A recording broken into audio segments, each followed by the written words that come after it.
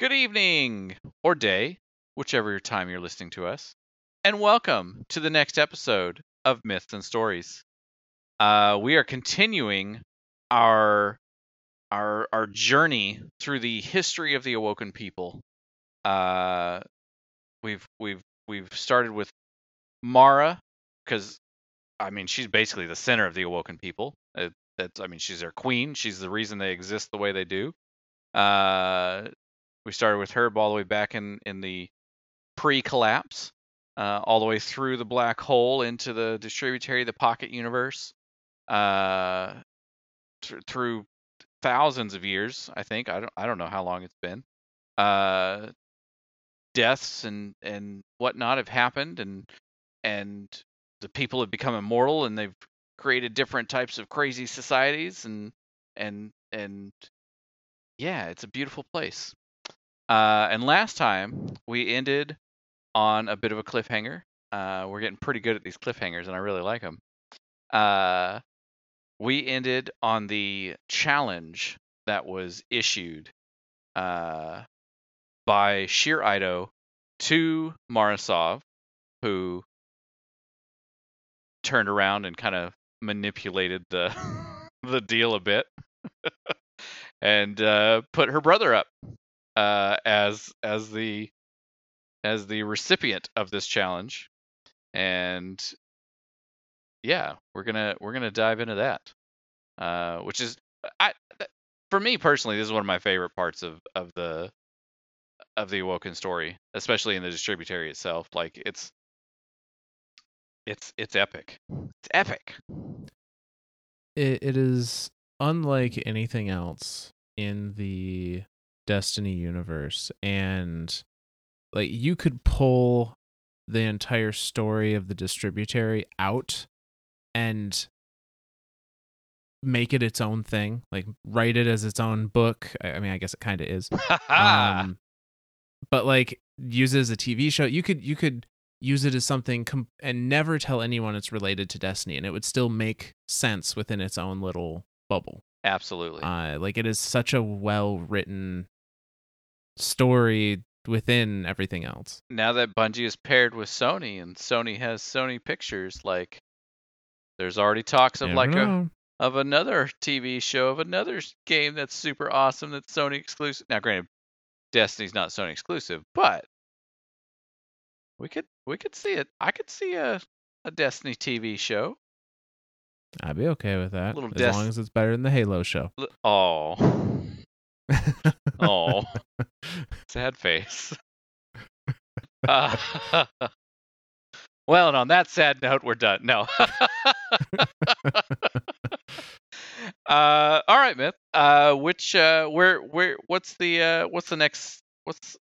chapter we're starting with tonight? Yeah, so we are again in the Mara Senna book tonight. Exclusively, all the chapters we read will be from Mara Senna. The chapter we ended on last time was Impotent 2. And as we said, that was Sjur Eido seeking to take revenge upon Mara for, she believed, the murder of the Diaserum, who was the leader of a faction of the Awoken during the Theodicy War. And Sjur came to realize that she could not find it within herself to kill Mara. And so she decided, rather than fight you, I will fight, you can choose a champion, and I will fight your champion. And if I win, I will be, my winning will be that I get to permanently, like, maim you in some way, like leave a permanent mark or scar or whatever it may be. And your champion will be dead. And then, if I lose, then my life is yours to do with as you see fit. And Uldren, who was Mara's champion, big surprise, decided on 3 challenges, because leaving it up to one is not, that's too much chance. They need to really make sure somebody wins in a skillful manner. And so he proposes. We fight with the blade, with rifle, and with 5th generation air superiority fighters. And Sjur Eido accepted those terms. That still gets me, that last one. It's it sounds so random, but it's so calculated. Oh, it's brilliant. Yeah. And we will see exactly how brilliant Yeah. here in the first couple of chapters we talk about tonight. I do have to laugh though, because I keep looking at the title of the books and I keep wanting to read it as impotent. that is a totally different issue going on here. It is a totally different thing. This is imponent. IMPONENT. Which, if it makes you feel better, when I type in imponent into Google, it tries to correct me with impotence. Your Google. So you're not the only one. Your Google search history is just screwed now. I was going to ask. That is why we incognito. I was going to ask, does it mean anything? Does imponent mean anything? Not impotent. Yes, it does. It does. Imponent is a person who imposes a duty. Okay. So they're imposing a duty or responsibility. Yeah. Okay. Yeah. Which makes sense. Sjur is imposing the responsibility of the death of the Diasarum onto Mara. Absolutely. So all right, we're gonna start tonight. Imponent, number 3, chapter 18 of the Mara Sov book, and it goes like this. Now it came to pass that Asilia, daughter of Celia, recognized the scent of Sjur Eido, for smell lies deepest in memory. Asilia spoke to Queen Naguya Pin about the presence of an ancient war hero in her court. While Queen Pin pondered how to honor this visitor and simmered over the insult given by Sjur's unannounced presence, a spy brought word of Sjur Eido's intentions to the Jensam scribes. The many scribes were troubled by this news, for they had given Sjur Eido license to hunt and kill Mara Sov. If Sjur Eido murdered a guest of the queen under the scribes' remit, it would mean war and the end of the great Awoken push for space. Historians were called to the court with bouquets of sweet flowers and grant money to speak of Sjur Eido. She was one of Queen Elislee's paladins, but she was an Ichilist who believed that we would one day be called to repay the gift of our awakening. Would she defy the queen's protection and murder a guest of the court, the scribes wondered? Oh, absolutely, the historians said, laughing. She was a terror. The scribes began preparations to flee the queen's court as they foresaw Sjur Eido's victory would be blamed upon them. Sensing uncertainty, many vital contractors and suppliers withdrew from the space program. The queen denounced the Jensam scribes as faithless and selfish, and her Ichilist followers bristled in rage against the sanguine majority who had scuttled their dream of flight. Household turned against household, sister against brother, wife against wife. The whole world clenched their fists. Meanwhile, Sjur Eido and Aldrin met each other on a net of woven lianas over a pool of heavy water.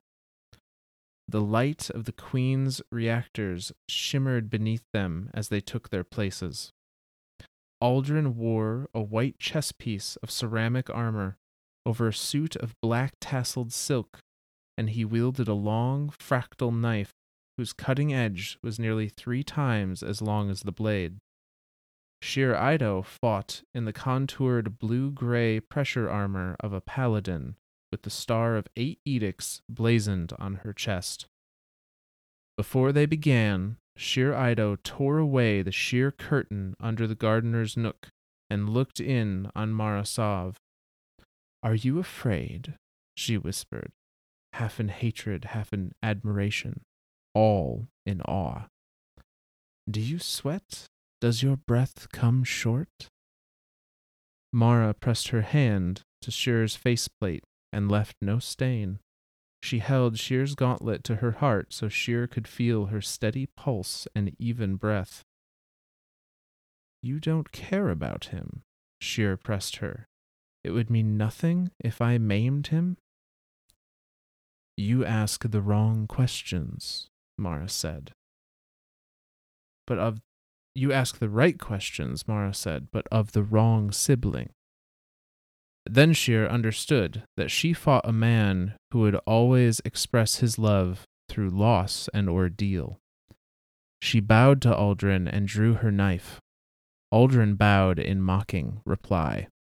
They fought across the web of Leonis in a slow spiral, creeping like spiders, waiting for the motion of the web beneath to signal an instant of vulnerability. Then the pounce, the clash, the blur of knives, Sjur Eido's straightforward prison yard jabs against Aldrin's whirling, deceptive theater. All of knife fighting is in the seizure and surrender of space. Neither would surrender to the close, the clinch, the berserk adrenaline-sick exchange of thrusts that would leave both dead. Aldrin began to cut away Key Leonis to throw Sjur Eido's footing, and Sjur Eido countered by charging him to keep him off. At last, they fell together in the coolant pond. The fight was a draw, but it was only the first of 3. And that ends that chapter. So this one kind of starts off with like there's a lot of like consequences of actions throughout this first part of it, where the scribes are freaking out because they gave Sjur Eido, like they're like, go for it, go hunt Mara down, go kill her, we don't care, we just want our space program. And now that this is happening while Mara is a guest in the Queen's court. And so the scribes are seeing this as oh shit, if she murders Mara, that's going to come back and be blamed on us because we gave her full permission and rights and information and everything to go do it. So then of course the Sanguine all kind of rise up and they pull all their everything. They pull all their funding, all their supplies, all their everything for the space program that's been developed. And now the scribes are all like, well, shit, time to bail. Yeah, it's a lot of politicking Yeah. that is having repercussions as the scribes are trying to protect themselves and without revealing why they're trying to protect themselves. And so you have a lot of other factions going, oh, they're pulling out. Why are they pulling out? Oh, absolutely. You know? And it's just having this cascading effect across the society. And now you're seeing like, oh, well, part of the court doesn't want the space program to work, but the other part does. And it becomes like, whose side do you identify with? You know, even the citizenry. I'm not gonna linger on this, but it would be like the political parties in the U.S. You've got people that are literally coming against each other. You know, based on the description, ready to potentially fight each other to some degree over which side they believe in more. Yeah. But I want to draw a point here that I think is also important. There's been a passage of time that isn't relevant at first. So when the Jensum scribes gave Sjur Eido permission and information to hunt Mara down, they did so in an era where the Jensum scribes were more powerful than the Queen, where they were the end-all be-all. Is this more of a time when they were still like the paladin-like? Or not paladin-like, bard-like, where they were still telling their stories? Do we know? No, I don't think so. This is where they're more like the scientific pursuit. Gotcha. From my understanding.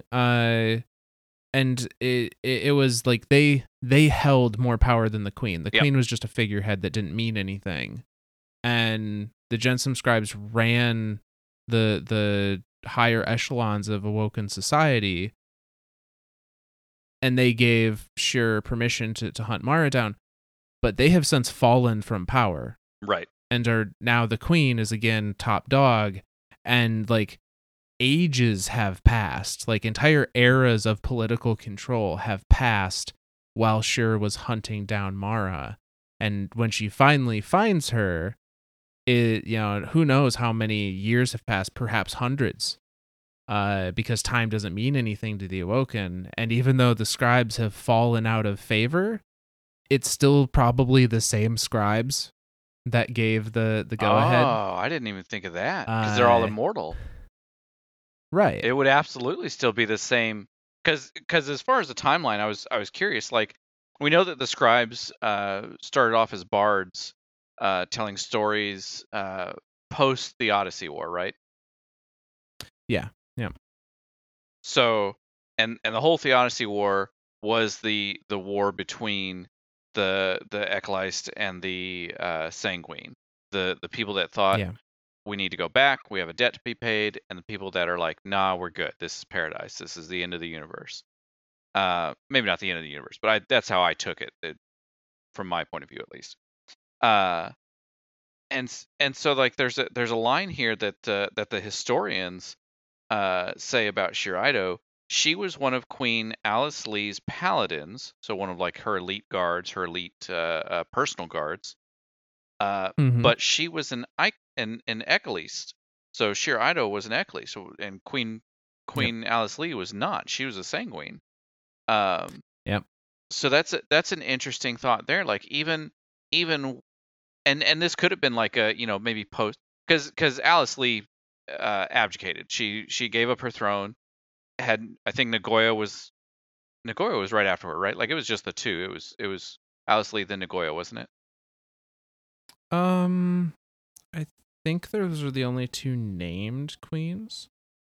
I don't think there was any queens in between. I feel like they would have put if there was, because that's kind of a crucial position even for a figurehead. Yeah, so I assume that it was Alice Lee and then Nagoya directly afterwards. And I don't see anything to suggest otherwise. Right.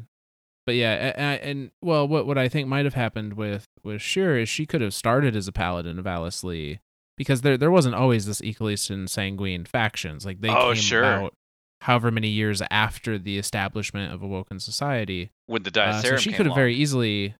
Yeah, she could have very easily started as a paladin and then decided, after hearing the declaration that Alice Lee, caused the deicide of the entire Awoken peoples, to switch sides, right, and side with the Diacerum.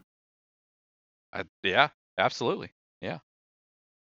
Okay, so like that obviously a lot of politicalness in the beginning, or throughout this thing, throughout this chapter, and then we get to the fight. We get to the round one fight. That I like. This fight is. I love all three of these fights. I really do. Like the whole idea of like these two very skilled. Warriors, hunters, all of the above, everything. Like these two very skilled Awoken that are they've got a net strung over a thing of heavy water, which is what heavy water is, what's used to cool nuclear reactors. And so like they string this net over it, and Uldren's idea throughout this whole fight, like he's very graceful, he's very whoosh whoosh swish swish swoosh. And Sjur is very, and it even says it like prison stab, like prison yard jabs. Yard jabs. Like, was she in prison at some point? Does she run around with a shank on this web? Like, what is happening? And the two of them are just going back and forth. And Uldren, I like Uldren's approach to this. Like, start cutting, like, because we know this from Uldren's past. He measures himself by what he survives. So even a loss, even if it's a straight loss, if he survived it, he sees himself as gaining something, as bettering himself, as whatever, however you want to think of that. And so for him to think of this in a way of like, okay, well, I'll start cutting out webbing underneath her and start giving her less and less footing, which by proxy is giving himself less footing. But he's just like, I'm going to keep moving, keep whoosh whoosh whoosh whoosh, as he does. And then of course he ends up cutting them all out, and they fall in the water anyway. But they're immortal, so they don't drown. Yeah, they don't.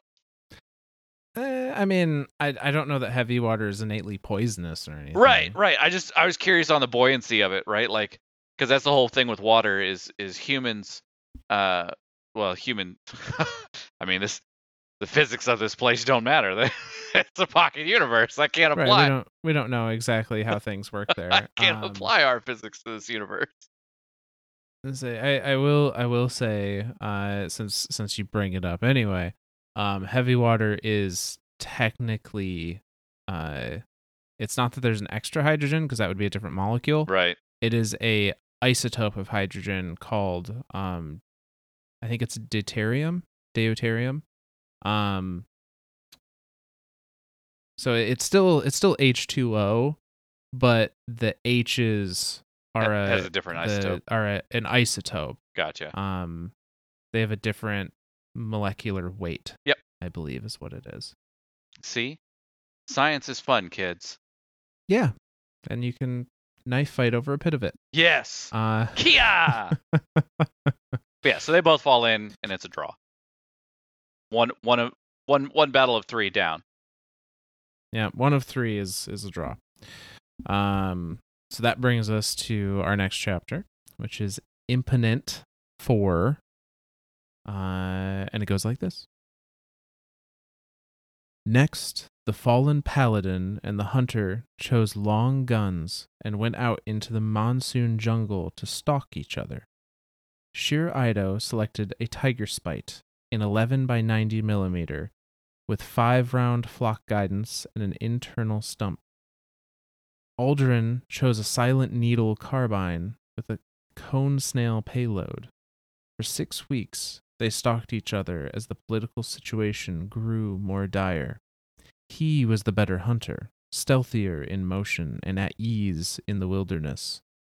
But Sjur Eido was the better soldier. She had no respect for the systems of the jungle, and she knew how to use that to her advantage. She drove the animals into a frenzy with violence and disruption of habitat. Parrots and crows warned each other of Uldren's stealthy hides, and jealous predators forced him off his carefully scouted trails.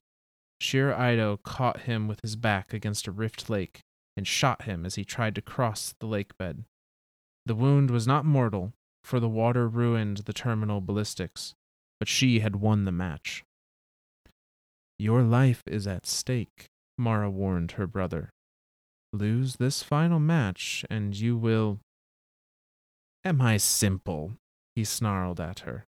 The wound pained him terribly, but he would not risk more than a little analgesic. I'm assuming that's an antiseptic of some sort. Leave me my work, sister, or you leave me nothing at all. Now they would meet in air superiority over the Andeles. Charges under their seats would detonate if either of them left the engagement zone. Because of the small combat zone, Sjur Eido chose a nimble, ermine tactical fighter and a payload of all-aspect heat-seeking missiles.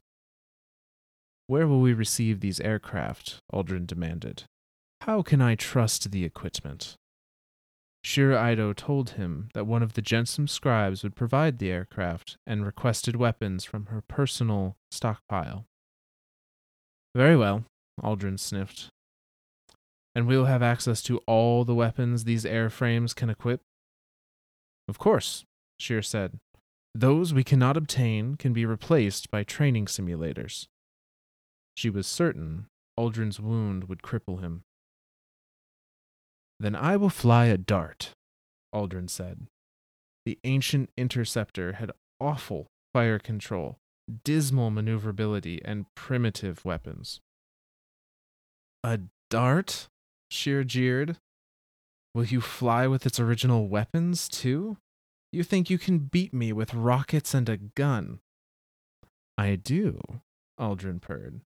You accept those terms? She did. The two duelists took to the skies on a bright winter morning. After a fuel check, a telemetry squawk, and a terrain snapshot, they turned in towards each other from 100 kilometers apart. Sjur Eido descended for the terrain, knowing Aldrin's radar could barely separate her from the clutter. Aldrin came straight on. At 80 kilometers of separation, Aldrin called across the radio. Pt.3, kill. Engagement over.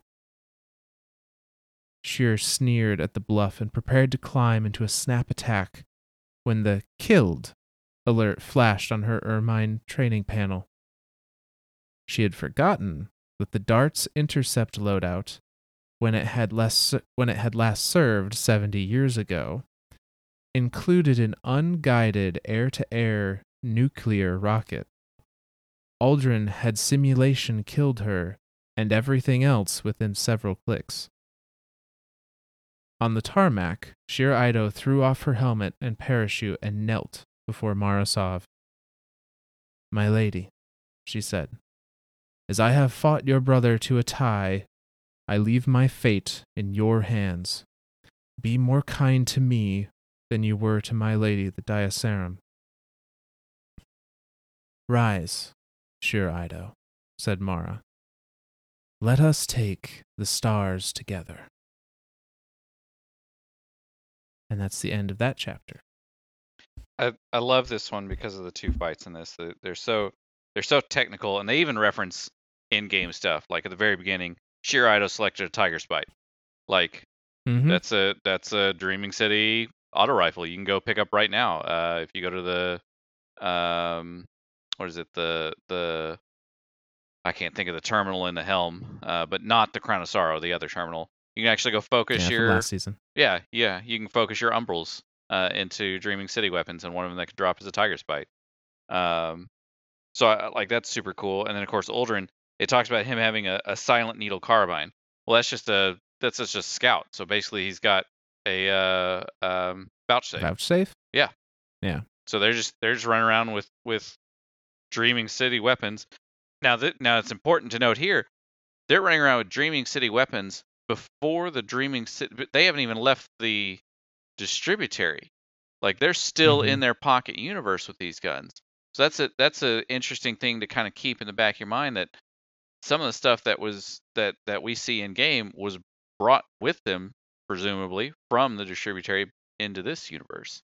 So that's kind of a neat thing there. I wonder if it was that they were brought with them, or that they used those designs to make weapons in our system, because our Tiger Spite shoots bullets. So this one talks about 11 by 90 millimeter. Now, granted, it says 5-round flock guidance with an internal sump. I'm assuming the flock guidance would be literally guided bullets, and then the sump would be a regenerating ammo thing. The other one, the carbine with the cone snail payload, I'm assuming is like armor piercing or high cal, something like that. But 11 by 90 millimeter would be a round. The closest I found as a Google search was 11 by 60, which is still a pretty thick bullet. Like it's for reference, 7.62 by I think it's 59 millimeter is what a AK-47 fires. 5.56 is what a M16 fires. So 11 by 90 would be about twice as thick as a 5.56, so a little bit, almost a 45 caliber thickness round. Jesus, these are some Wow. fat rounds. Yeah. By 90 millimeter. Like, so we're talking almost bigger than a 45 long Colt. Like, these are some and fat in rounds. An automatic rifle. Yeah, these are some fat. Holy shit, Tiger's Bite might be pretty damn good. So yeah, and then I love the aspect that they fight with this. Like, Sjur, like, obviously Uldren's the hunter in this aspect, so he's all about the tracking, the trails, like, you know, finding the disturbed brush here and there, and Sjur is completely disregarding everything. Like, she's fighting it like a straight up, like, I'm just gonna mess with everything around him to completely throw off his scent, which is kind of brilliant. Like, I really like it. She's taking away his advantage. She absolutely. goes, "Oh, you have an advantage over me in the forest. I'm gonna disrupt the forest and take that advantage away." Absolutely. Which is interesting, because this is kind of like you still see that, like, brute force strength fighter in her that we saw in the first round, where she was, you know, prison yard jabs, and she's just, you know, very brute strength in it. Whereas Uldren is still trying to rely on his finesse, his swoosh swoosh swoosh. That's gonna be my new name for him now. Swoosh swoosh swoosh master. So yeah, and then of course, she ends up catching him off guard. He catches a bullet. You know, sucks to suck. He loses that round. Which then Mara's like, hey, you know, this is essentially 1-0 right now, because the first round was a tie. You lose this next one, your life is forfeit. That's it. That's game over for you. You're dead. And he's like, oh, come on. Like, I got this. I got this, sis. And then this air superior, like, I will never get over this. This is still, it just blows my mind. So they're given ships with explosives strapped to the seats. They're given an engagement zone, and if they leave this zone, the ship just automatically blows up. Boom. That pilot is dead. You know, that pilot loses. It's such a small zone that Sjur Eido, again, trying to figure out the weakness of the other side. Like, how do I gain the upper hand here? Chooses a super fast, super nimble fighter, you know, all sorts of heat-seeking missiles and all sorts of stuff. Like, I got this. And Uldren's kind of like, it's almost like Uldren, like, takes a second to think about it. And he's like, so whatever ship we get everything with it, right? Like, all the guns, all the payload, all the everything. And Sjur's like, yeah, sure, of course. If we can't find it, we'll just simulate it. And he's like, all right, I'm gonna choose a dart. Which, from the description of this thing, it's got to be this, like, it's. I think of it as like the Millennium Falcon, like it's a cargo ship, but for some reason is the greatest cargo ship in the history of cargo ships. Like, it's this big, bulky thing versus an X-Wing fighter, and the X-Wing is this nimble little pee, pee, pee, pee. Like, this is ridiculous, right? Like, this is like Sjur's looking at this as like a one-sided fight. Like, this is a joke, right? Like, there's no way this is serious. Mm-hmm. And he's like, nah, that's what I want. And she's like, okay, let's go. So they go. Literally, what? Barely 5 seconds into this engagement, Uldren squawks up his radio, kill confirmed. Engagement over, and Sjur's like, come on. We haven't even started. Like, what is wrong with you? And then, sure enough, the little indicator lights up on our panel, kill confirmed, because he simulated firing a nuclear air-to-air rocket, killing not only Sjur Eido, but technically himself and everything within several kilometers. Like, which begs the question: if that wasn't a simulated nuke, because they didn't have the nuclear missiles to actually supply it with its original loadout, right? Would he have still done it if it were real? I don't know. Like, that's the question, right? Because he measures himself by everything he survives. If he fires a nuke and survives it, that's the ultimate, like, I've survived like, what else do you put yourself up against? Well, and also he knows that like the well-being of his sister is at stake. Oh, absolutely. And he is shown time and time again he will do anything for Literally Mara. anything. Like that thought process of he will do anything for her definitely started back on Exodus Green with Oh, absolutely. and has just amplified itself over the years of he will literally do anything for not just everything for her, he will do anything for her. And it's that level of devotion, that level of dedication that he has to her that is just, like, it's, I don't know. I I it's borderline like intoxicating, right? Like it's like I don't know how to think of this relationship between them of and even in the last or two entries before the last entry of our last episode where Mara like orders him into place with just a level of confidence that's just like it doesn't even faze her to put his life on the line. So it's that relationship between the two of them is I don't know how to describe it. I want to say toxic on one end, like toxic on Mara's end, like she's willing to just throw her brother away, but then like intoxicating on the other end, like her brother's willing to throw himself away at anything that his sister asks of him. Like, I don't what The way that I have settled on looking at it is that Aldrin is addicted to Mara's approval. Oh, Like he in the same way that someone, can have an addiction to, any vice, like he is addicted to Mara's approval. specifically that approval. And that's and brilliant. she knows it. And so she uses that to get him to do what she wants him to do. Oh, absolutely. Absolutely. That's brilliant. I like that. Addicted to her approval.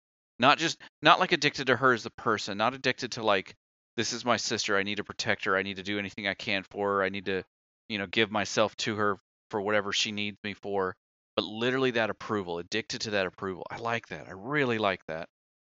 So of course this ends in Sjur Eido losing. I put that in quotation marks. Right, yeah. And then of course she goes into tomorrow, like, so essentially it's a draw, right? Like round 1 draw, round 2 Aldrin, round 2 Sjur, round 3 Aldrin. So it's 1-1 and 1-1-1 is essentially what it is. So it's best of 3 came down to a 1. It still ended up in a 1-1-1. So she kind of gives herself to Mara. It's like, all right, I do with me what you will, whatever. Just don't kill me like you did the Diaserum, or at least like I think you did the Diaserum. And the line here, rise, Sjur Eido, let us take the stars together.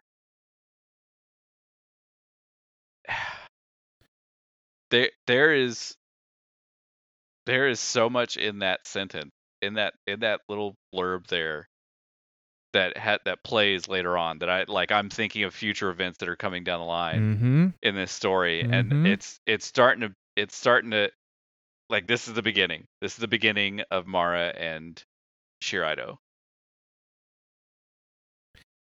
Yeah, and even in the last chapter, when Sjur was fully intending to just murder Mara, one of the reasons she couldn't is because she was equally like captivated by her. Yep. And even in the first challenge, in the first fight against Aldrin, she doesn't go find her opponent first. She goes and finds where Mara is to hide. I'd say hiding out, where Mara is observing the fight, and she's asking Mara questions, and Mara's telling her like, you're asking the right things, but you shouldn't be talking to me right now. Oh yeah. And it's I think that's also a little hint that there's like Sjur just has this innate attraction to Yeah. Mara. She's seeking her out, whether she knows it or not. So that I think that starts to say something about Mara herself, like the fact that other people are and again, that cult of personality started all the way back on the Exodus screen, and it's just carrying forward, and we're starting to see people just slowly become intoxicated with her. Like, obviously, Sheer's just going to be the first of many, and I don't think that she's the first to become that level of intoxicated with Queen Mara. But I mean, she's starting to truly, I don't want to say live up the cult of personality, but she is. She knows that people are starting to become aware of her, not just of her beauty, but of her abilities, of her presence, of her aura in a given space. So yeah, that's lots of interesting things kind of clicking in my brain for like past events leading into what I know are future events. And so yeah, I'm lots of connections are being made here. So that brings us to this next chapter, which is the final chapter in this impotent kind of arc, I guess. So this is chapter 20 of Mara Sov, Impotent 5. And it goes like this. The subsonic roar of the solid rocket boosters crosses the threshold from noise to motion. To hear it is to feel it, and to feel it is to remember that you are a sack of fluid and gel much more than you are a solid entity. Membranes and gradients, solutes and films, a body is a mingled thing. Mara thinks of this as she watches the launch vehicle discard its boosters and climb away through the clouds. The Awoken could have been angels. Instead, they are flesh. That's that. Queen Naguya Pin rises from her portable throne, unfolding 2 heads taller than Mara. Choose your replacement. My work is done, and I will stomach no more. Mara smiles at her. Is a queen's work ever done? Oh, don't insult me, Queen Pin clucks. She brushes wind-blown pollen from her trousers. Today's launches have blasted the spring trees with hot wind. You used me to do your work, politically and scientifically. You used me to bundle up the scribes in a neat little scroll for your disposal. I went along with it for the sake of the monarchy, Mara, not because I'm a fool. I don't know what you want, or why you're so bent on keeping the Awoken uneasy and dissatisfied. I don't know how you manipulate the acclamations, but when I abdicate, I am going to find Alice Lee wherever she's gone, and ask her all the questions I have about you. I'm very interested to know the answers. You've been a wonderful queen, Mara says. No one will ever replace you. Although she's already thinking of Devna Tel, who was never one of the scribes and whose coronation would make a wonderful rebuke to the scribes' remaining ambitions. Sjur Eido meets her by the ship. We'll need a new queen, Mara tells her, leaping up the side of the ramp. Word on the satellite? Still burning for the Langreen Point. What have you done to Naguya? Given her too much perspective, I'm afraid. Just as this observatory satellite should help the Awoken see things from Mara's point of view. She smiles as she helps her bodyguard up the ramp, Sjur indulgently pretending she needs Mara's hand for help. Aldrin should be the one on the ground in Camarina by now.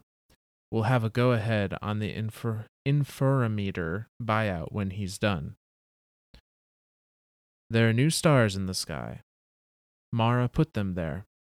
Huge distributed array telescopes orbit the Distributary's cool sun. Gravity wave sensors and cold primordial neutrino detectors spider the crust. Out of shell corporations and seed investments, she has opened her world as an enormous eye and focused it heavensward. Sjur Eido was her smiling public avatar these past decades, while her brother handled enforcement. The days of covert speed chess in the Queen's court are over. Sjur Eido's open endorsement made Mara the face of ecalism, and armed Mara with the blackmail over all the Jensum scribes still in power. Yet she has never been so lonely or so worried for the future. Mother has told her that she, Mara, uses her power over Uldren too freely, that she must learn to stop, or her mother will no longer be her friend. Mara, Sjur says, catching some flickering expression. Knowing Mara well, she immediately changes tact away from comfort. What do you think we'll find with the satellite? Proof that it's time for us to go, Mara says. Proof of what I've known since the beginning.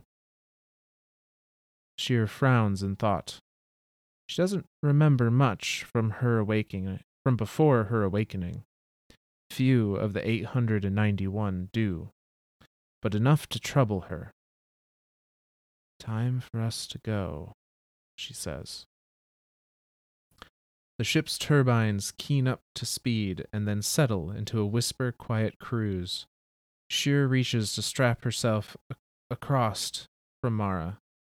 Impulsively, hard-faced, denying she needs what she is asking for, Mara scoots aside to make room on her bench. Sjur raises an eyebrow at her. Don't say anything, Mara warns her. Not a word. And so they pass the flight in silence, but not alone. And that's the end of that one. So, yeah, the love has begun. Mutual respect, at the very least. You call it what you want. Mara the love has begun, is what I'm saying. Mara is seeking out Sjur's presence for companionship, if nothing else, at this point. Love has started to blossom and bloom, like the daffodils of the spring. No, I'm not going into that. Okay. So this one starts off with talking about Mara putting more stars in the sky, talking about satellites. Yes. And I've always been I don't want to say a space buff, but I love I've always been obsessed with space flight and stars and astronomy and all that. So this chapter I really liked as well. You know, the description of the rocket just blasting into the atmosphere through the clouds, you know, and then to feel it, like to feel the concussion blast from the rockets igniting on the launch pad into space, and watching the boosters fall away to the payload being delivered into orbit. Like all of that just like, gave me chills. And this whole time that this is happening, Mara and Queen Pin are talking, like they're observing this happening, and they're kind of like Queen Pin is definitely like, she knows something's up. She doesn't know what, but she's like, when I leave, when I abjugate, I'm gonna go find Alice Lee wherever the hell she's hidden herself, or you've hidden her, whatever, and I'm gonna ask her every question I have about you, because all I want is answers. And yeah, it like Mara just kind of brushes her off with that. Like, it's the line that Mara uses to brush her off. You've been a wonderful queen. No one will ever replace you. Just completely brushes aside the whole conversation like it's nothing. Mm-hmm. So yeah, and then, you know, already thinking of future replacements of queens and stuff. And then of course that's when Sjur Eido, she meets Sjur Eido at their ship presumably to return to the palace or return to wherever. You know, still talking about the we'll need a new queen. What's the word on the satellite? So yeah, there's no real like there's nothing big for the rest of this other than like I'm gonna call it the love, the blossom of love. That's what I'm gonna call it because you call it mutual respect. That's what I'm calling it. I'm calling it blossom of love between Sjur and Mara because this whole time like Sjur can't even like she it's that like she starts to talk to Mara and then like changes her look to try to like be a little more stoic, a little more tact and rather than like comfort rather than loving. So it's like Shear's not trying to come. It's it's like watching Sheer fall in love with Mara is what I think of it as. And so yeah, so it's and it's worth mentioning that like we talked about, there was already kind of this like attraction of sorts when they first met. And now by count of this chapter, they've been working together for decades. Yeah. At this time point. is really passing now. I mean, the ship that Uldren used, they talked about how that one was 70 years old. And now here in this chapter, like their decades are passing. So time is flying by here. And that's definitely something to keep in your mind when you're listening to these books, is that time is hauling balls in here. Like there's lots of time between passages. And I think that also just kind of shows that like time doesn't matter to the Awoken. Like it's not a concept that touches them in any meaningful way because they don't have they're never immortal. Die from it. Like what is time to an immortal? What is 1,000 years to a person who lives forever? I think one of the hardest things to describe is forever, is infinity, is the continuation of eternity. Like to say 100 years, that's a definitive thing. That's a human mind. Like it's funny because we talked about this before, like in like our Light and Dark series and stuff like that. Like numbers that a human mind can conceive, that can perceivably conceive, and that's why we use terms like 1 billion, because the human mind can see and interpret the number 1 and then the word billion. But when you actually see it written out as 1 with 9 zeros behind it, the human mind can't comprehend how much that is. It's such a overwhelming amount of something that the human mind just kind of like, okay, yeah, whatever. It's a lot at that point. And so yeah, what is a million? What's a billion years to an immortal? Like that's yeah. But yeah, so they of course they end this like Sheer starts to sit down in her seat, and then Mara kind of like scooches over on the bench, like come sit here. But then like that, I love the ending. Don't say anything, not a word. It's almost like Mara is finally accepting the well, not just accepting, she's inviting in this case. Yeah. For Sjur to sit next to her, to be close. To let the love blossom. I love it. I fucking love it. So, this brings us to the next chapter, which is entitled Catabases. Oh shit! It's chapter 21. This guy again. Not the Guardian from the Glycon in this case. Although it's worth mentioning again that Catabases, the word, means a descent. Typically in the Greek, the ancient Greek that it derives from, it was typically referred to as a descent into the underworld. But generally speaking, it is a trip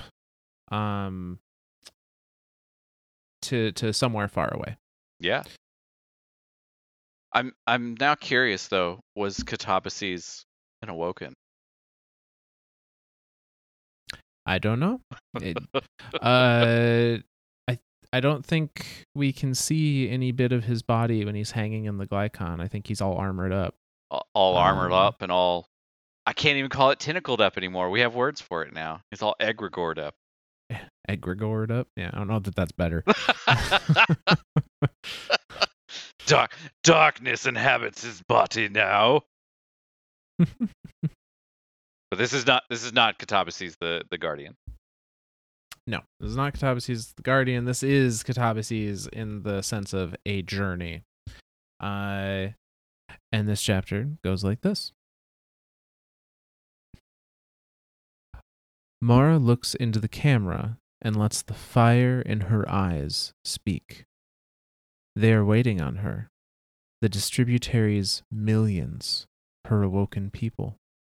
She has stoked their curiosity with 30 years of painstaking analysis.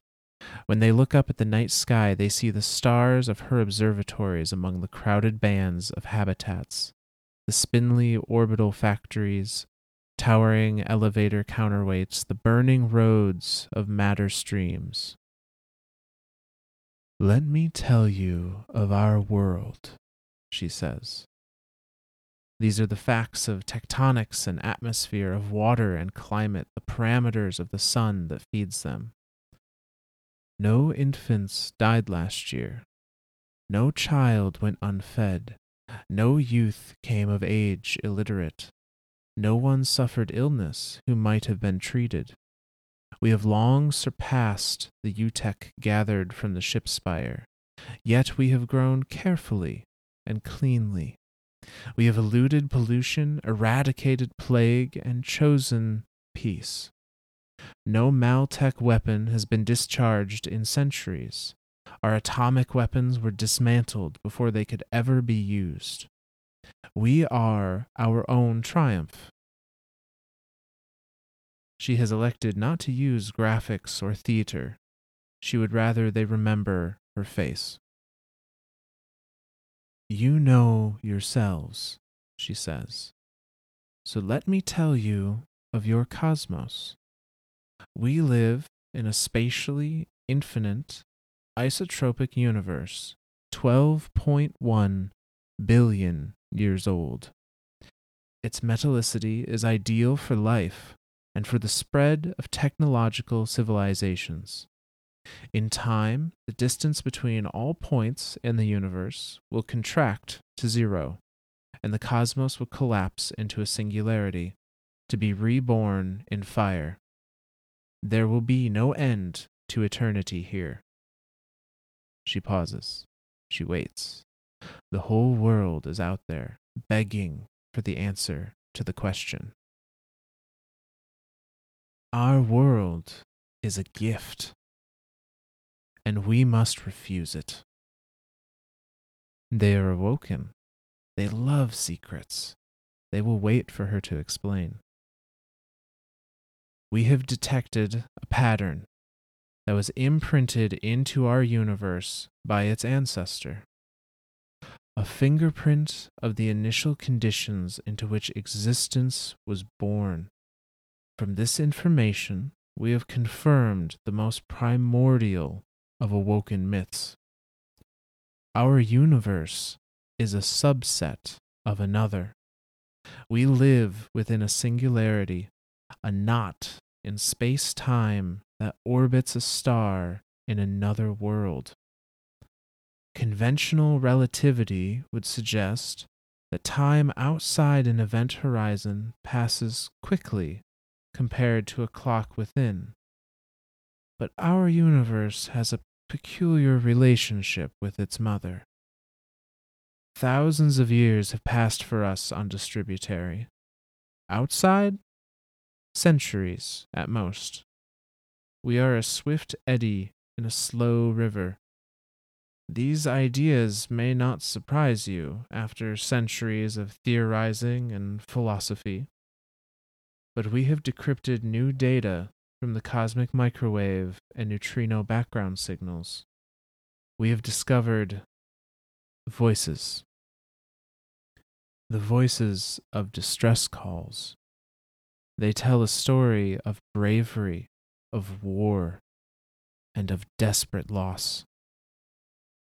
We were not always immortal. We did not earn this utopia by covenant with any cosmic power or by obtaining an enlightened moral condition.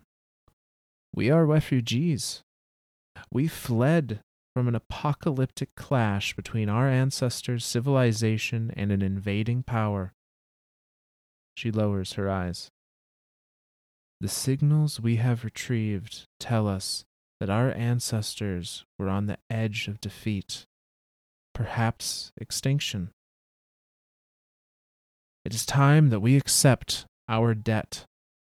Distributary is a refuge, not a birthright, a base to rebuild our strength, not a garden to tend.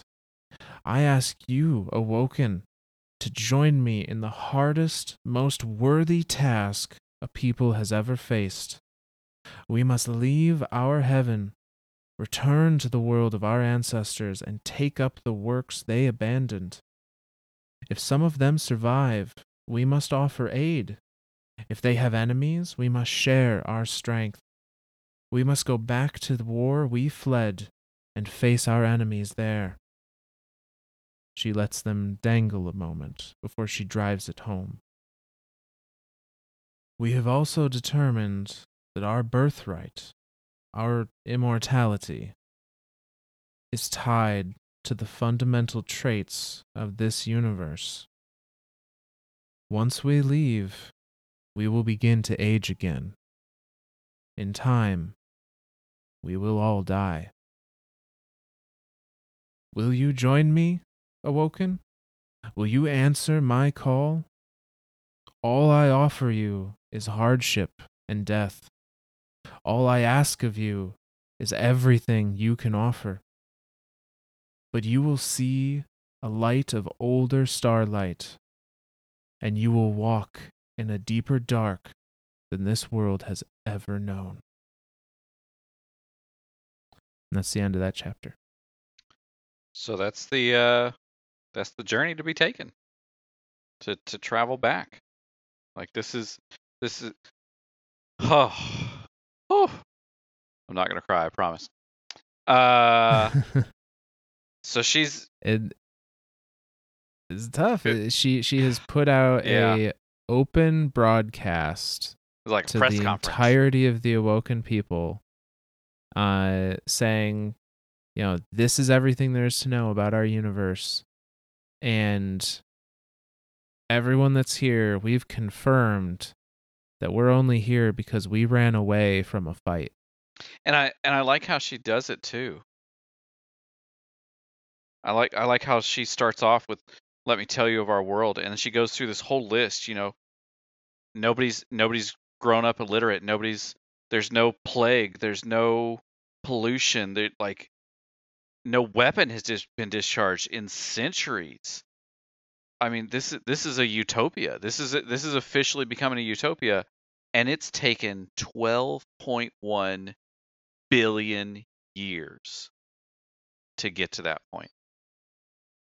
That's the part that always blows my mind. I want to reread this paragraph here again. You know yourselves, she says. Let me tell you of your cosmos.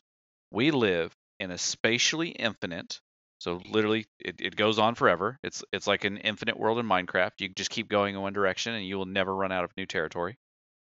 Isotropic universe. That one I'm going to have to figure out how to break down. 12.1 billion years old. So isotropic, that'd be like an isotope of an atom. So like basically like a subset, like a kind of like what we were talking about with the heavy water. A different isotope of helium, but still, or hydrogen, not helium, hydrogen, but still hydrogen. So still a universe of a bigger universe, just a different isotope. Its metallicity is ideal for life and the spread of technological civilizations.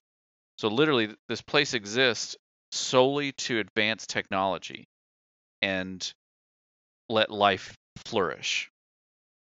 In time, the distance between all points in the universe will contract to zero, and the cosmos will collapse in a singularity to be reborn in fire. There will be no end to eternity here. Basically, she's saying this place is going to collapse eventually. Like, I mean, it's the same theory as our current universe. Absolutely. It's all just going to collapse into nothing. And yeah, it's this isn't the paradise that everyone thinks that it was. Like, she's basically affirming to everyone, hey, the idealistic thought isn't just it's no longer a religion, it's no longer an idea. We've sent satellites to observe everything. This is now fact. We have a debt to be repaid to the larger cosmos that exists outside of the Distributary. And to tell them, like, we have to give all this up. Like, we've got to go back. We've got to repay this debt. We've got to, and even telling them the whole time, the passage of time. Thousands of years have passed for us in here. Well, technically billions of years, right? Outside, centuries at most. So time in the soul system that they have escaped from has continued. Obviously, that time has continued to move forward, but at an incredibly different rate than what time is happening inside the Distributary, inside this pocket universe, inside this black hole that is just circling the sun right now. Mm-hmm. Yeah. And she paints the picture of their utopia, of this perfect place where they will, have immortal lives, and then makes the request that they have to abandon it. They have to refuse this gift. It is time that we accept our debt. And she tells them, all I'm asking you is to do the hardest thing there has ever been to do. All I'm offering you is endless hardship, but you will see an older starlight and walk a deeper dark than this world has ever known. Yeah. It's it's so hard not to want to cry at this. Like, asking an immortal people to give up their immortality for what some of these people, I mean, she's talking about millions now.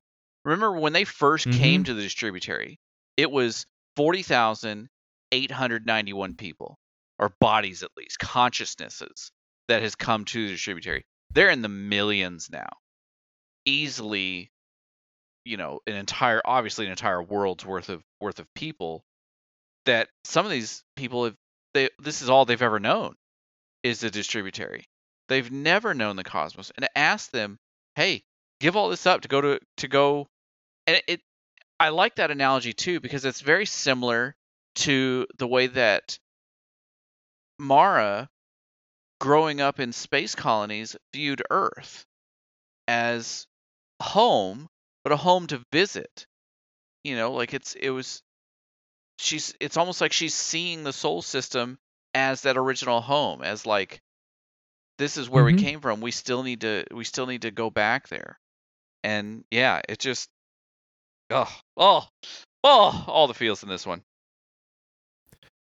So needless to say, Mara is asking people to travel back, to leave the Distributary, travel back to the soul system, to either continue the works of the people that once lived there, or if there are a people that yet remain, to lend them their strength. And she's intending to leave, and she's trying to get as many people as possible to go with her, via this public address. And she knows, and she doesn't get everybody to go with her, but some do. And before that fateful flight, she has a few stops to make first, and a few records to set straight. And that leads us into our next chapter, which I think I'm probably just going to read the next one and the one immediately after it back to back. I figured so. They're pretty tied together there. Because it's all technically part of the same conversation. Yep. So the chapters we're going to be looking at are Nigh 1 and Nigh 2, which are 22 and 23 of Mara Sov. And people may have heard the term Nigh before, but to give some context, it means a short distance away or almost, something that is almost there or has almost happened. So, like when people say the end is nigh, that's like it's near, it's gonna be soon. Yeah. Nigh 1 goes like this. Mara's ship touches down a polite 2 kilometers from the Pearl Groves, and she looks out across mazes of channel and tidal pond to the compounds of ancient silver-white stone beyond. 2-ton oysters glitter in the shallows, their shells jeweled with mineral inclusions. Seabirds peck and fret along narrow white beaches. Mara lifts up her black formal skirts and begins her long walk into Alice Lee's retreat, the sanctuary of former queens. Mara, Aldrin whispers through her throat mic. Don't do this. Take Sjur with you at least. But she has to do this, or she'll never be able to face herself again. The sun batters at her. She hides under a parasol, but heat gathers in the folds of her garments, in the soles of her shoes. When she squints against the glare, she thinks she can see the shining grains of her fleet in orbit. The hulls, built under UTEC supervision to the specification of radically post-conscious AI, that will one day fly between worlds.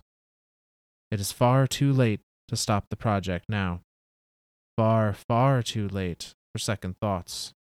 Exactly 12.1 billion years too late. For Mara in particular. Mara kicks the sand and trudges on. She's in a foul mood when she reaches the old queen's house, but the sight of Alice Lee sitting on the porch with a battered tea service makes her smile. Thank you for seeing me, Mara says. Thank you for coming. I was afraid you'd leave the universe without saying goodbye.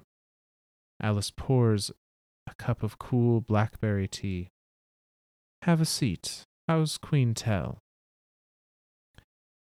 She has declined to endorse my expedition, Mara admits, tucking her feet beneath her on the wide wooden deck chair. The tea is too sweet, but so blissfully cool. I'm sure you understand her reasons. You mean she's declined to endorse the sudden violent severance of tens of thousands of threads from the tapestry of our society? How surprising. Alice looks Mara over critically and then sits back to sigh. A scribe once told me the definition of a utopia is a place where every single person's happiness is necessary to everyone else. You're going to make a lot of unhappy people, Mara. You'll make the lives of everyone in the world tangibly worse. Not just those you've lured to certain death, but those who will grieve their departure, and all those who will come to grieve for lack of labor and knowledge that you took with you. My people volunteered. Your mother told me so, Alice says. It is one thing for you to have a particular power over people, but another thing entirely to deny that you are using it. You once told me, Mara counters, that I had to consider the symbol people made of me. That if it were good, then I had to be that symbol for them. I had to perform as they required. I have done so. I have been the best thing I can think to be. Is this the best you can think to be? Alice says with very practiced neutrality. Mara drinks her tea in delicate silence. The old queen sets her cup down, hard enough to chip. Mara jumps in quiet shock. The tea service is an heirloom from Shipspire. Her face hardens with the power of ancient command. Mara, I'm at least as clever as you are. Do me the credit of acknowledging it.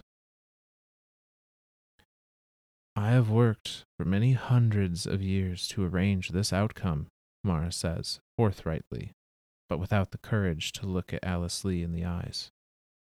I have nurtured and tended the Echoless belief so that there will always be Awoken who feel uncomfortable in paradise, guilty for the gift of existence in Distributary, people who will come to me. I know. Alice lays a hand on Mara's, and for a moment, the touch almost makes Mara sigh in gratitude. To be seen, to be known, without revulsion. Then Alice's old strength pins her palm to the table. The Diacerum, she hisses. The Theodicy War. Did you arrange it all? No, Mara says, which is a lie told with truth. Do you understand what you have done? Have you reckoned the full cost? She has convinced tens of thousands of Awoken to abandon their immortality. She has deprived Distributary an infinite quantity of joy, companionship, labor, and discovery. All the works that might be accomplished by all the people who will join her in her mission to another world. When she lies awake at night, seized by anxiety, she tries to tally up the loss in her head, but it is too huge, and it becomes a formless thing which stalks her down the pathways of her bones like the creak of a gravity wave. Some infinities are larger than others, she tells her old captain. I believe we are here for a reason, and this is the way to fulfill that purpose. And how much would you sacrifice? Your mother, your brother? Are the Awoken real to you at all? Alice leans across her pinned hand, viper fierce, striking. Do you think my people were made to die for you? Not for me. For our purpose. For our fate. For a home we abandoned. It's in the charter, Mara, the document on Shipspire. That, and even Alice Lee falls into a hush as she broaches one of the primal mysteries, her memory of creation. That shaped the way I made this universe? You were the first, Mara acknowledges. The first one here laid down the rules. Alice Lee releases her hand and collapses back into her chair. Why are you here, Mara? To tell you the truth at last. To ask you for that boon you owe me. At last, Alice sighs. Well, I knew the day would come. I think I'll be glad to have this weight off my shoulders. You'll ask me to throw my support behind your mission, won't you? The First Queen says go with Mara, awoken from this dream, and go fight for your home. Is that it? No, Mara says, with her heart in her throat, with trepidation bubbling in her gut. You cannot keep a secret buried like a vintage for so many centuries, and then unbottle it without any ceremony. The boon I ask is your forgiveness. Then she explains the truth. She tells Alice Lee what she did, about the choice Alice Lee would have made if Mara had not made her own first. It's only an extension of what Alice has already deduced. When she's finished, her ancient captain's jaw trembles. Her hands shake. A keen slips between her clamped teeth. The oldest woman in the world conjures up all the grief she has ever felt, and still it is not enough to match Mara's crime. You are the devil, Alice whispers. I remember, in one of the old tongues, Mara means death. That's too perfect. That's too much. She laughs for a while. Mara closes her eyes and waits. You realize, Alice Lee says, this is the worst thing ever done. Worse than stealing a few thousand people from heaven. Worse than that thing we fled before we were awoken. Please, Mara begs. Please don't say that. Alice Lee rises from her chair. I'll support your fleet, she says. I'll use every favor and connection I have to get your hulls completed and through the gateway, and I will do it so that I can hasten your departure from this world. I will do it out of hate for you. I will do it so that every good and great thing we achieve here will ever after be denied to you, you snake. No forgiveness, do you understand me? It is unforgivable. Go. I'd be very grateful if you didn't tell my mother, Mara says. Alice Lee hurls the pitcher of blackberry tea over Mara, turns, and goes inside, leaving her to trudge, wet and sticky, but unbowed, back to her ship. She leaves her tea-stained parasol on the deck, but when she remembers it and looks back, it's already gone. That is the end of those chapters. All right, we got a lot to unpack here. This might be the rest of the episode, unpacking these two books. All right. Holy crap. I Whew. Okay. So this starts off with Mara touching down in this area of Queens Remembered, which is essentially two people, Alice Lee and Nagoya Pin.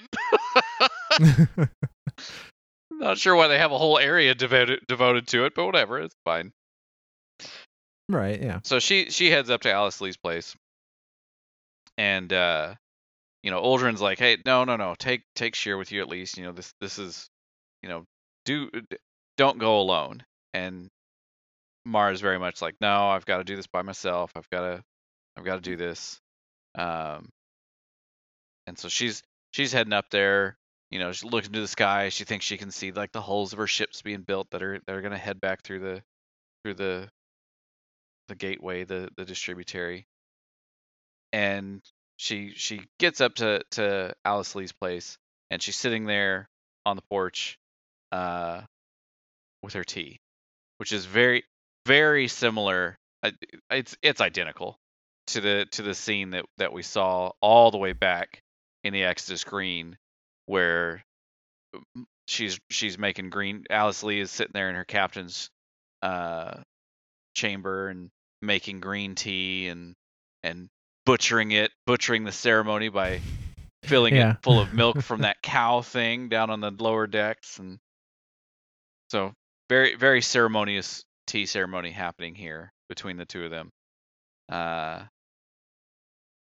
And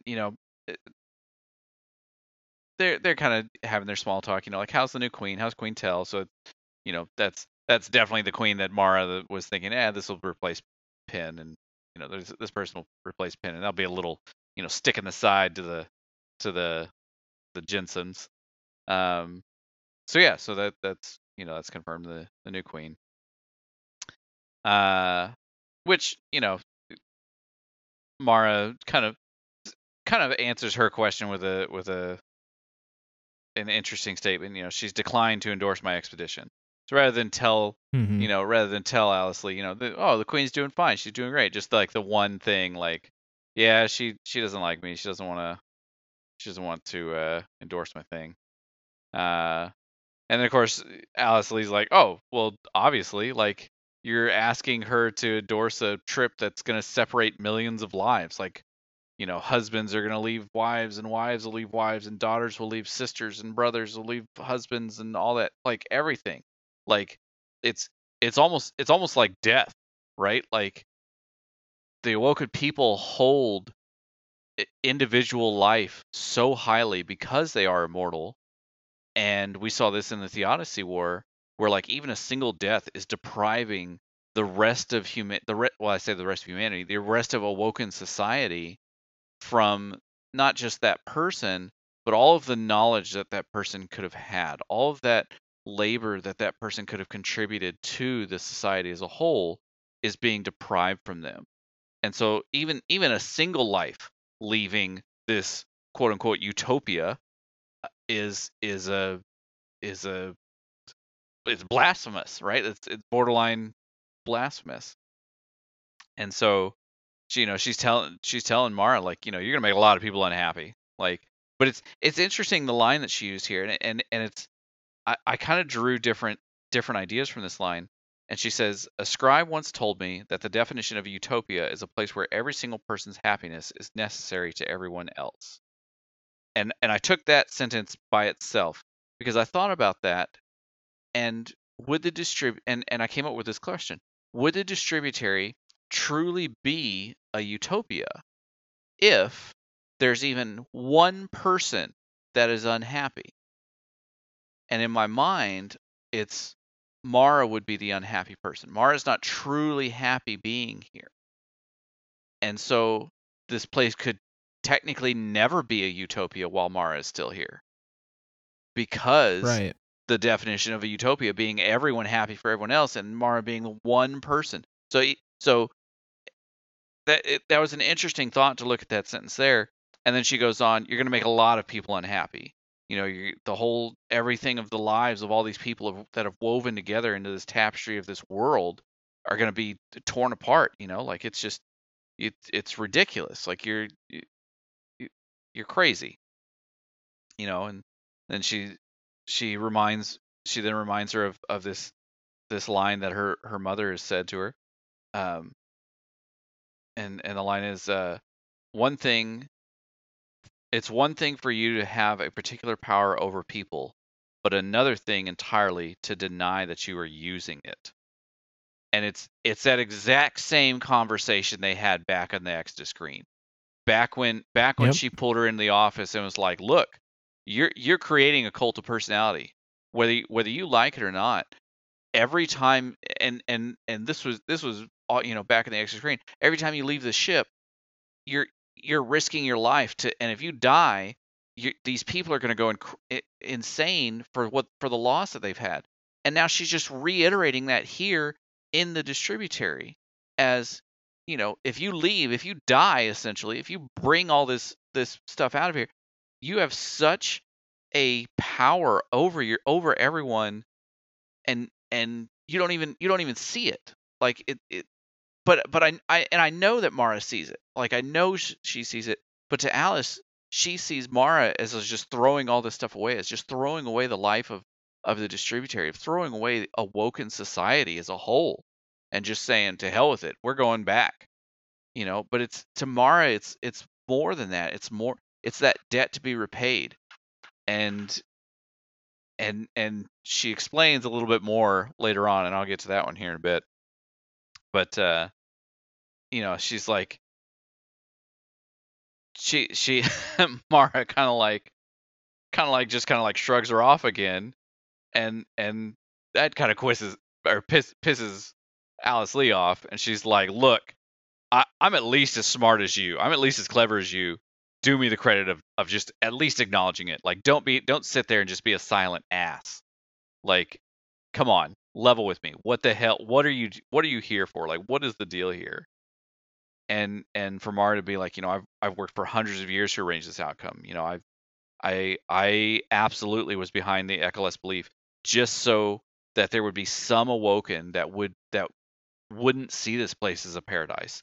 They wouldn't see this place as a utopia. They'd want to go back.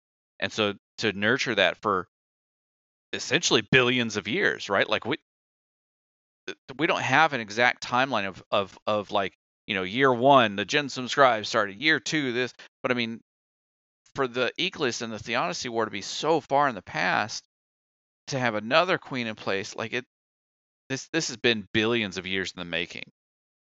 And then Alice Lee asks the question, right? Like, the Diaserum, the Theodicy War, all of that.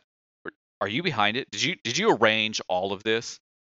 And Mara answers back with no, which is a lie told with truth. And it's interesting, like, no, she didn't directly like lead the Diaserum and create the Iglis, but she kind of did because of what happens later on. But again, I'm jumping ahead, but I want to get to that point so badly. And so it's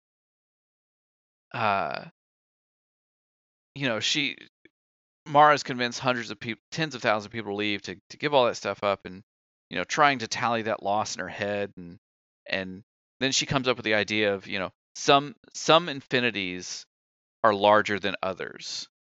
I believe that we're here for a reason, and that is the way, and this is the way to fulfill that purpose. So basically saying, like, telling her old captain, we're in a pocket universe. We're in this world specifically to go back. This whole world was created for us to advance, because time advances quicker here. We can evolve so much faster than we could on the other side, so we can go back and help the other side, and to be part of the other side, and to repay that debt. And the queen, the old queen, would have nothing of this. Alice Lee's like, what? You'd sacrifice everything? Your mother, your brother, every single Awoken? Are they even real to you? Like, what are you, what are you doing? And she says, I wouldn't have people die for me. I'd have them die for our purpose, for the purpose of the Awoken, for the purpose of this universe, for the faith that's here, for the and then Alice Lee even shoots back to the charter. For whom we abandoned. Like, we said we were not part of society, like calling up the old charter from the Exodus, saying we sent that message out to the blackness, saying we are not part of the traveler, we are not part of humanity, we're not part of that society. We are going forward to make a new society for ourselves, to make a new home for our humanity that is on this ship. We request to be treated separately, as a separate entity, and to move on. And so she still has that idea ingrained in her, for these billions of years. And then says, and this is where it happens, and this is like, she says, the charter that shaped that the way I made this universe, the way I shaped this universe, talking about herself, Alice Lee talking about how she was the first, and Mara acknowledging that you were the first, the first person into this world laid down the rules for the rest.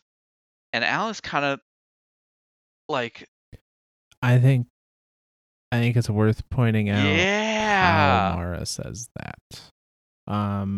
Because she does a very deliberate, you were the first, separation. Full stop. The first one here laid down the rules. And listening conversationally, it would be easy to infer that both statements are talking about Alice. But she's very deliberately choosing to pause there. Yep. And that's when Alice kind of looks at her and, why are you here? And that and Mara replies, and in her head, so this is a two-part sentence. So inside Mara's head, in her thoughts, she says, to tell you the truth at last. And then out loud she says, to ask you for that boon you owe me, which is, that favor she asked presumably billions of years ago. Right, yeah. and Alice is like, finally, thank God, I'm going to have this weight on my shoulders. And she's presuming all this stuff. She's like, you're here to ask, the first queen for the favor that you asked, for her to endorse your trip, for her to say, "Oh, this is the purpose of the Awoken." And Mara replies with a simple no. And all of this is leading up, like, this is all just bravado. This is all just a ceremony within a ceremony. Like, there's the tea ceremony, and then there's the ceremony of, like, Mara kind of reconciling everything with her, with the first queen, with Alice Lee, with her old captain. And she comes back with like, and the way that she talked about, you can't keep a secret buried like a vintage wine for so many centuries and then just unbottle it without any ceremony. Just, pop the cork and let's just pour champagne and rock and roll. Like, there's got to be a whole ceremony to go with it. So that ceremony is her saying, "The boon I ask for you is forgiveness." And then she unleashes everything. And the truth is, Alice Lee was not the first Awoken. Mara was the very first Awoken. Mara created this universe. Mara created everything in it specifically to let it advance forward, to go back and help. She made Alice Lee believe that she was the first, so that way it would create this entire. It's so intricate. The lie, the first lie. Remember when we talked about it? It wasn't last episode. I think it was the episode before last, or maybe it was last episode. The first lie. Like, Mara cuts herself off when she starts to describe everything, because Mara remembers everything because she created this universe from her mind. Like, when she put her finger out and did the boop to, boop the darkness on the nose, and boop the joining between the darkness and the pinprick of light on the nose, and just boop, opened up the singularity, opened up the black hole, and basically dove in because she wanted to be the first. And she was the first, followed technically right after her by Uldren, who was the next closest thing. Who also knows this secret. Who also knows the secret. Who also knows that Mara was the first.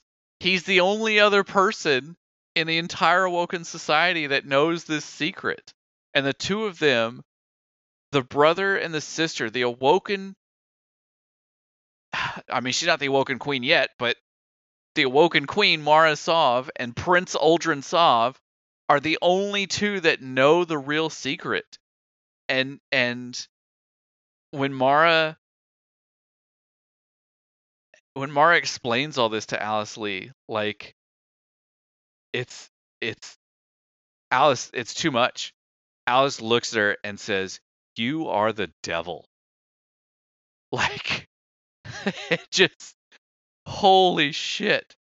And then she just, like, she sits back and she's like, you realize this is, like, the worst thing ever. Like, this isn't just like, oh, we've killed a few million Awoken. Oh, we're going to take half of Awoken society and travel back to a universe that half of those don't even know existed. Didn't know existed until, 2 days ago when you gave your big speech over the teleprompters and everything. Like, whatever. This is literally the worst thing ever. This is worse than the Theodicy War. This is worse than, the Diacerum coming up and accusing Queen Alice Lee of deicide, of the murder of gods, the refusal of godhood from this people. This is even worse than that. And worse than even running away before we were Awoken. So even Alice, and it's just, Mara's just like, please, I get that you're mad. Don't say that. Like, just give me a sec. She's like, no. I'll support your little shit. I'll give you my endorsement, all of that. I will not give you my forgiveness, because this is an unforgivable crime. And I'm doing all this to get you the hell out of my utopia, to get the hell out of this world, to leave, to get out and take all of your crap with you. And it's just, the only thing that Mara can say to her in response is, please do not tell Mom. and Alice just hucks the tea at her face. Hits the wall behind her. It shatters, and this original tea set from the ship spire, which is presumably the Exodus Green ship. So yeah, and Mara gets up to walk away, and she walks away all tea soaked and everything. Doesn't even think anything about it. Gets about halfway to ship, turns back, realizes she left her parasol on the deck, and when she turns back to get it, it's already gone. So presumably Alice Lee either picked it up and went inside with it, or the winds blew it off, or whatever. And so yeah, it's like, this is it. This is the lie finally revealed, and it's oh. Yeah, there's a few pieces that I wanna go back and touch on that you went over, but I want to offer some additional bits. Absolutely. On them. So when Alice Lee is talking about the charter, mm-hmm. It's talking about this primal mystery of the Awoken, the charter of the ship spire that she used to shape the universe. Remember, the charter, the vote that was made, majority vote was abandon Earth, continue the mission, continue onward. Mara voted to go back. Yeah. Even then. So she has always wanted to return to Earth to defend, to right her wrong of fleeing, of cowardice in her eyes, as she described it. Right. When she first left, she talked to Uldren about it, or she didn't say it to Uldren, but she to herself, she felt guilty for bringing mm-hmm. Uldren and her mother along on this trip to just be, blipped away. And so that I find that interesting that is still ultimately the divide in Awoken society, is the people that want to stay and abandon Earth and continue the mission, and the people that want to go back and help. That's just mind blowing. Do we stay or do we go? Is still the 12.1 billion years have passed, and that's still the question. That's still the question to be answered. And the other bit is just to touch again on exactly what Mara is telling Alice here, and the gravity of it. So Mara is saying, like, yeah, Alice Lee, you were the first one to come into existence. You were the first corporeal Awoken. But Mara was the one that created this universe and decided or steered Alice Lee in her non-corporeal form before becoming flesh and blood, steered her to make the decision that the Awoken should remain flesh and blood. Because they say here, she tells Alice Lee what she did, about the choice Alice Lee would have made if Mara had not made her own first. So presumably that means to me that Alice Lee would have made the choice for the Awoken peoples to remain as, non-corporeal, truly immortal, and gods, essentially. A pantheon of thousands of gods. Absolutely. And Mara made a decision that forced Alice to decide to make them flesh and blood. And by doing so, every single thing that has happened since Alice Lee woke up in a corporeal body has been Mara's fault. That's mind-blowing. And not just Mara's fault, like Mara's reason, Mara's everything, Her plan. Like it. This has been the plan from day one, from the second the boop happened. And it's interesting because when the boop first happened, I always thought of Mara seeing that as like, because she even talks about how she just, she leapt off the ship and she's got so much kilometers of tether on her, and just she's like, I'm ready to be ended. Like, I always saw that as like a suicide jump, and I I and I'm still not fully sure to this day what Mara truly thought when she leapt off the hull that day, or that moment to go boop the light in the dark. I don't know if it started off as a, I'm ready to succumb. Since I'm the only one basically voting to go back, I'm ready to succumb. But then as soon as she boops it and the black hole begins, and she crosses the event horizon and realizes that she's in this pocket universe, that she can do anything she wants in here, like anything she thinks can become reality. It's all up to her. Does that change her motive? Does that say, okay, now instead of death, now instead of a suicide, now I have the tools. I can make something happen inside this universe to help me go back and help fix. Because that's always what she was all about on the ship. She was always about, a problem arises, I'm just gonna fix it myself. I'm not gonna let my superiors know. I'm not gonna let it go up the chain of command. Create the incident report, fill out paperwork for that, get the acquisition request done for the parts. 2 weeks later the parts come in, and then you go fix it. Blah blah. She just get the parts and fix it. That was it. Like, she wanted to just be done. So I'm curious if that, like, if her coming to this side was like, what was her thoughts jumping off the hull that moment, and then in retro, or not in retrospect, in moving forward, coming through the singularity, did those thoughts change, or was this her idea from the beginning? Was her idea like, oh hey, I see a black hole forming, let's jump inside and see what the fuck happens? Do I get the tools that I need to fix this problem of humanity? Like, man, there's so much in this. Like, it's mind blowing. I have to believe that she didn't. There's no way she knew, oh, if I jump into that black hole, I'm going to become the god of a new universe. Right. And be able to design it however I want. I think she didn't know what was going to happen, but that has always been her thing. Is like, she was outside the ship so that she could die in the starlight. Yep.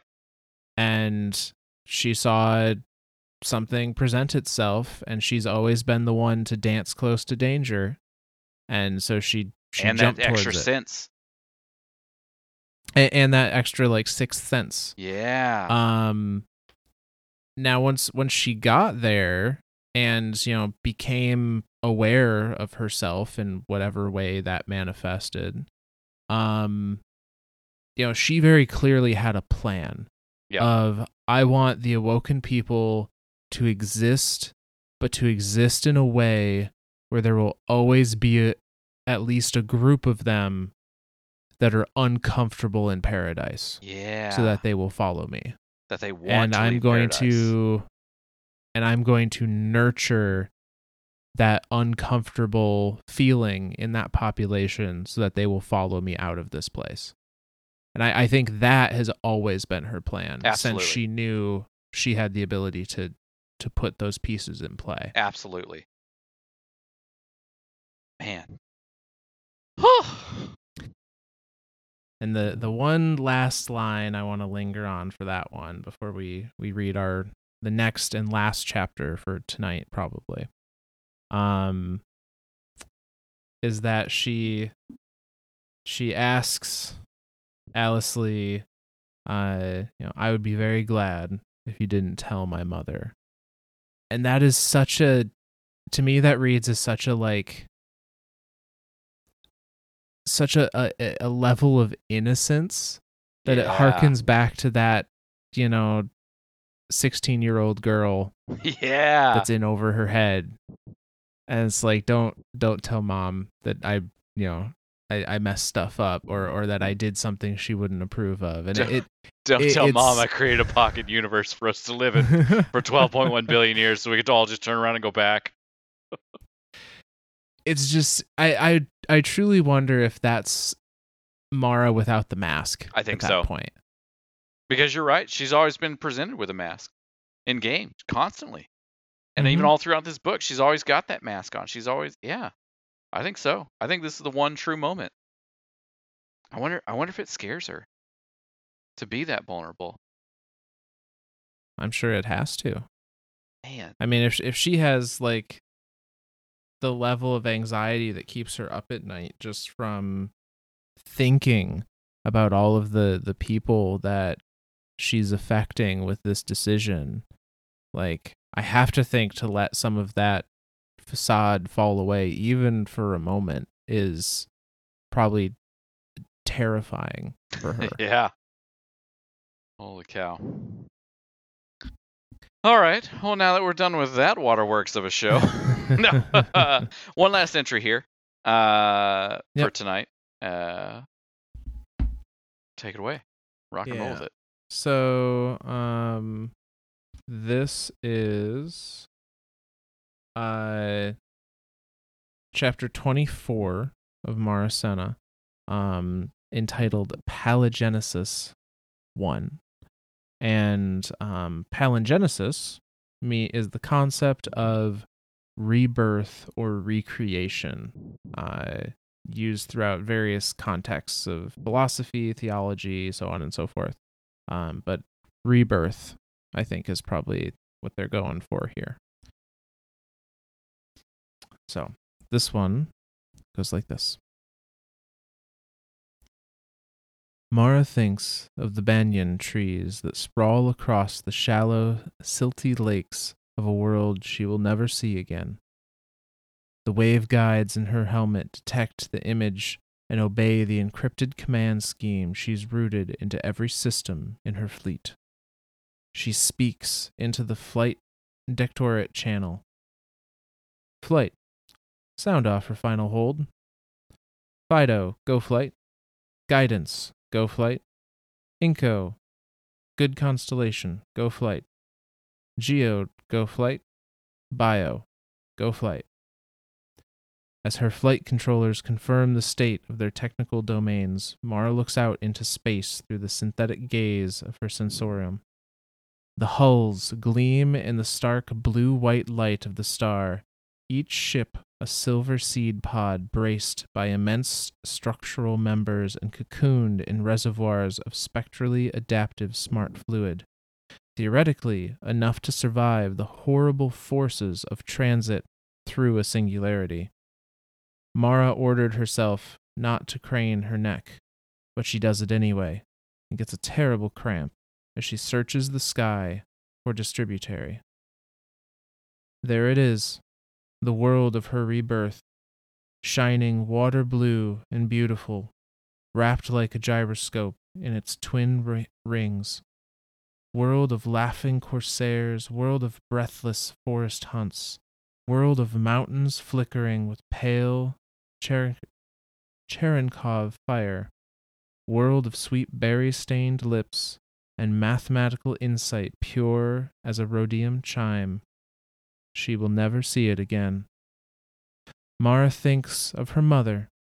She doesn't want to, but she does, and the memory blindfolds her and muzzles her and plugs her ears so she can hear nothing but Osana's voice on that final night. They're tipsy together, and the evening has wrapped around to morning. Now they sit, side by side, mother and daughter, watching the sun rise over the range from Osana's little ranch house on the tundra. I'm not coming with you, Osana says. Mara has been so afraid of this answer for so long that she actually giggles. This can't be happening. Of course, this is a nightmare. One of those stress dreams where your powers of persuasion and manipulation fail. Sure, Mom, she says. You've got a ranch to run, after all. More? No, thank you. Osana squints into the dawn. Little aged creases surround her eyes. Illegible encryption, unbroken despite Mara's centuries of effort. The rising light draws a tear. You'll have to send my goodbyes to Aldrin. He's not speaking to me. What? Mara gasps, as if this is the real shock, and not losing her mother forever. Why? Because I already told him I wasn't coming with him. I'm happy here. Mom, Mara says with rising anger. I'm happy here too. That's not the point. A conversation which did not so much end as beat itself to an unsustainable emotional pulp hours later. No catharsis, no closure. Back in the present. Weapons, Aldrin calls. Go flight. Go flight, Mara confirms. The clock is counting. L minus 5 minutes. Directly off her hull's bow, a sphere of ultra-dense mass awaits for the moment of implosion and collapse. There will be only moments to transit the wormhole before it evaporates. Flight sensor, Sjur Eido calls. I have anomalous starfield occlusions bearing. Intercept, Mara shouts. They're missiles. It had to happen. Somebody had to try and stop the departure. Someone good and paladin pure who believed they were saving tens of thousands of Awoken from madness and doom. Flight, Fido. Do we abort? Negative, Mara snaps. The countdown is go. Weapons kill the inbounds. Sjur Eido grunts in dismay. They're going to get through, she says. 5 or 6 at least. Aldrin, Mara opens their personal channel with a thought of his face. Reassign your guns to protect the gateway. We'll lose hulls, Mara, I know. Do it. Mara opens the command interface for the gateway and sends the image of a bloody thorn. The countdown skips instantly to 0. All ships, we are aborting directly to launch. Brace for acceleration. She issues the emergency launch order. The hull screams with thrust. Mara's suit floods with cushioning gel. She thinks of her mother's face, trying to fix it perfectly in her mind, and her sensorium tries, vainly, to open a channel to Osana. As the hull plunges into the singularity, the last thing Mara sees is the mournful error message. No connection. No connection. Cannot connect to Osana. And that's where that one ends. So this is it. This is the traveling back. Like, this is all the ships are ready.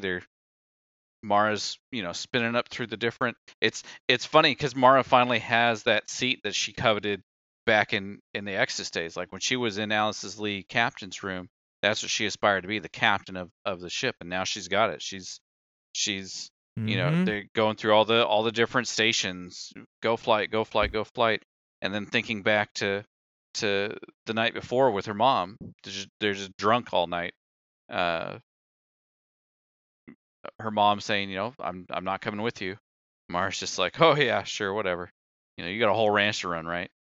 And Mara's like, or Osana's like, you'll have to say goodbye to Aldrin because he's already written me off. And Mara's like, what the hell is his problem? And she's like, well, I told him I wasn't coming because I'm happy here. And Mara's like, that's not the point. Like, that's cool that everyone's happy here. We have this debt to be paid. I created this universe so we could go back, and then just starts this whole like hours long back and forth, back and forth, back and forth. It just comes to no closure for him, for Mara or Osana, I think. And of course, then she goes. She hears all the kind of more voices snapping her back to the present. Go flight, next station, next station. So she gets everything set up, and she's fixing to she's giving everyone 5 minutes when we're gonna launch. And then Sjur comes up. Sensor, I've got shit coming in. And Mara realizes they're missiles. Somebody somewhere, some do-good paladin, pure of heart and believes that they're saving lives of Awoken by killing all of the ones that are retreating, because all the ones that are retreating are going to just succumb to madness and doom.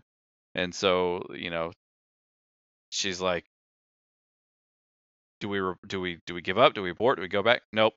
Everything, instant command.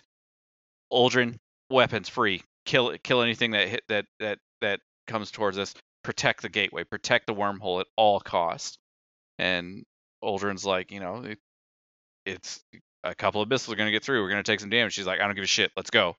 And so then gives the instantaneous command of launch now. And 5 minutes went from 5 minutes to 0 real quick. And they launch. And as they're launching through, she's trying to make like that one last call back to her mom. And of course, she's passing back through a singularity, back through a wormhole, and it's just connection lost. No connection. Cannot connect to Asana. So yeah, this is our cliffhanger. The return to Seoul. They have emergency launched back through the singularity to try and get back to the Soul system under heavy fire from their own people, trying to prevent them from doing it at all costs. And we'll see what happens next time. Yeah. Well, we don't really have any shout-outs to give this time. I did do some homework for everyone. I did the math from last time. Remember we said that we were going to do at what point does doubling does one turn into 2, turn into 4, turn into 8, turn into 16? Does that eventually lead up to 40,891? And it absolutely does not. The closest I got was 36,000 something, and so still about 4. So I have no idea why there was 9 missing. Like that is its own mystery, and will be covered hopefully in a different episode. Myth, you got anything? Yeah, we'll cover it once we know what the hell it means. That's kind of what I'm getting at. Like, we'll cover it in a theories episode. But no, I'm just gonna do kind of our normal plug. For anyone that is not already aware, we've got we didn't have any tonight because we were spoiled last time by having 3. We were. Which is pretty awesome. That was awesome. But you guys are awesome. Normally we would do shout outs if we have any particular comments via our Twitter, which is at Myths and Stories, Z instead of an S at the beginning of stories, same as the title of the show. Or if someone had left a review on the Apple Podcast app, we like to go through those and give shout outs to people that enjoy our stuff, as well as if there's questions presented on the Twitter or any kind of respectful discussion all about that. We love to hear from people, so don't be afraid to reach out if you're interested, or if you just want to follow that page because you want to know when we post new videos. It's good for that too, or new recordings, I should say. But yeah, I'd say other than that, that's kind of it for tonight. A video for your ear holes. That's what we'll call these things. Well, I guess I didn't give any thank yous tonight. You know what? I haven't done this in a while, and so I'm gonna give this thank you. Thank you, Myth, for being as awesome as you are, and doing all the research and homework for me, so that way I can just sit back and enjoy the whole weekend. You get to be listener number 1, Zor. Yay! Oh, I get to be the first. It's all a lie. Myth the first. He read it all anyway. Oh, man. Does that mean I'm Alice Lee to your Mara Sov? Oh, at least you get a good retirement home. I'll give you that one. A shitty tea set from 12 billion years ago. That's fine. I'll accept it. I don't even drink tea. You think they developed soda while they were there in the... You think they even had soda? I mean, they had tea. I feel like they would have soda. I mean, they developed and then dismantled like antimatter weapons. I'm pretty sure somebody at some point was like, "What if we carbonate water?" I love that. That's your anti-thought to that. Like that's your answer to did they invent soda? They created and dismantled antimatter weapons. I'm pretty sure somebody somewhere was like, "I wonder what happens if we carbonate water." I love that's the end of the spectrum you went to. Like, not, oh, yeah, they have a tea set from 12 billion years ago. They're immortal. They're whatever. Like, no. They created and dismantled antimatter weapons. Pretty sure they carbonated water at some point. Alrighty. Just maybe. Well, alrighty. Well, from all of us lore nerds to all of you guardians out there, we'll see you next week.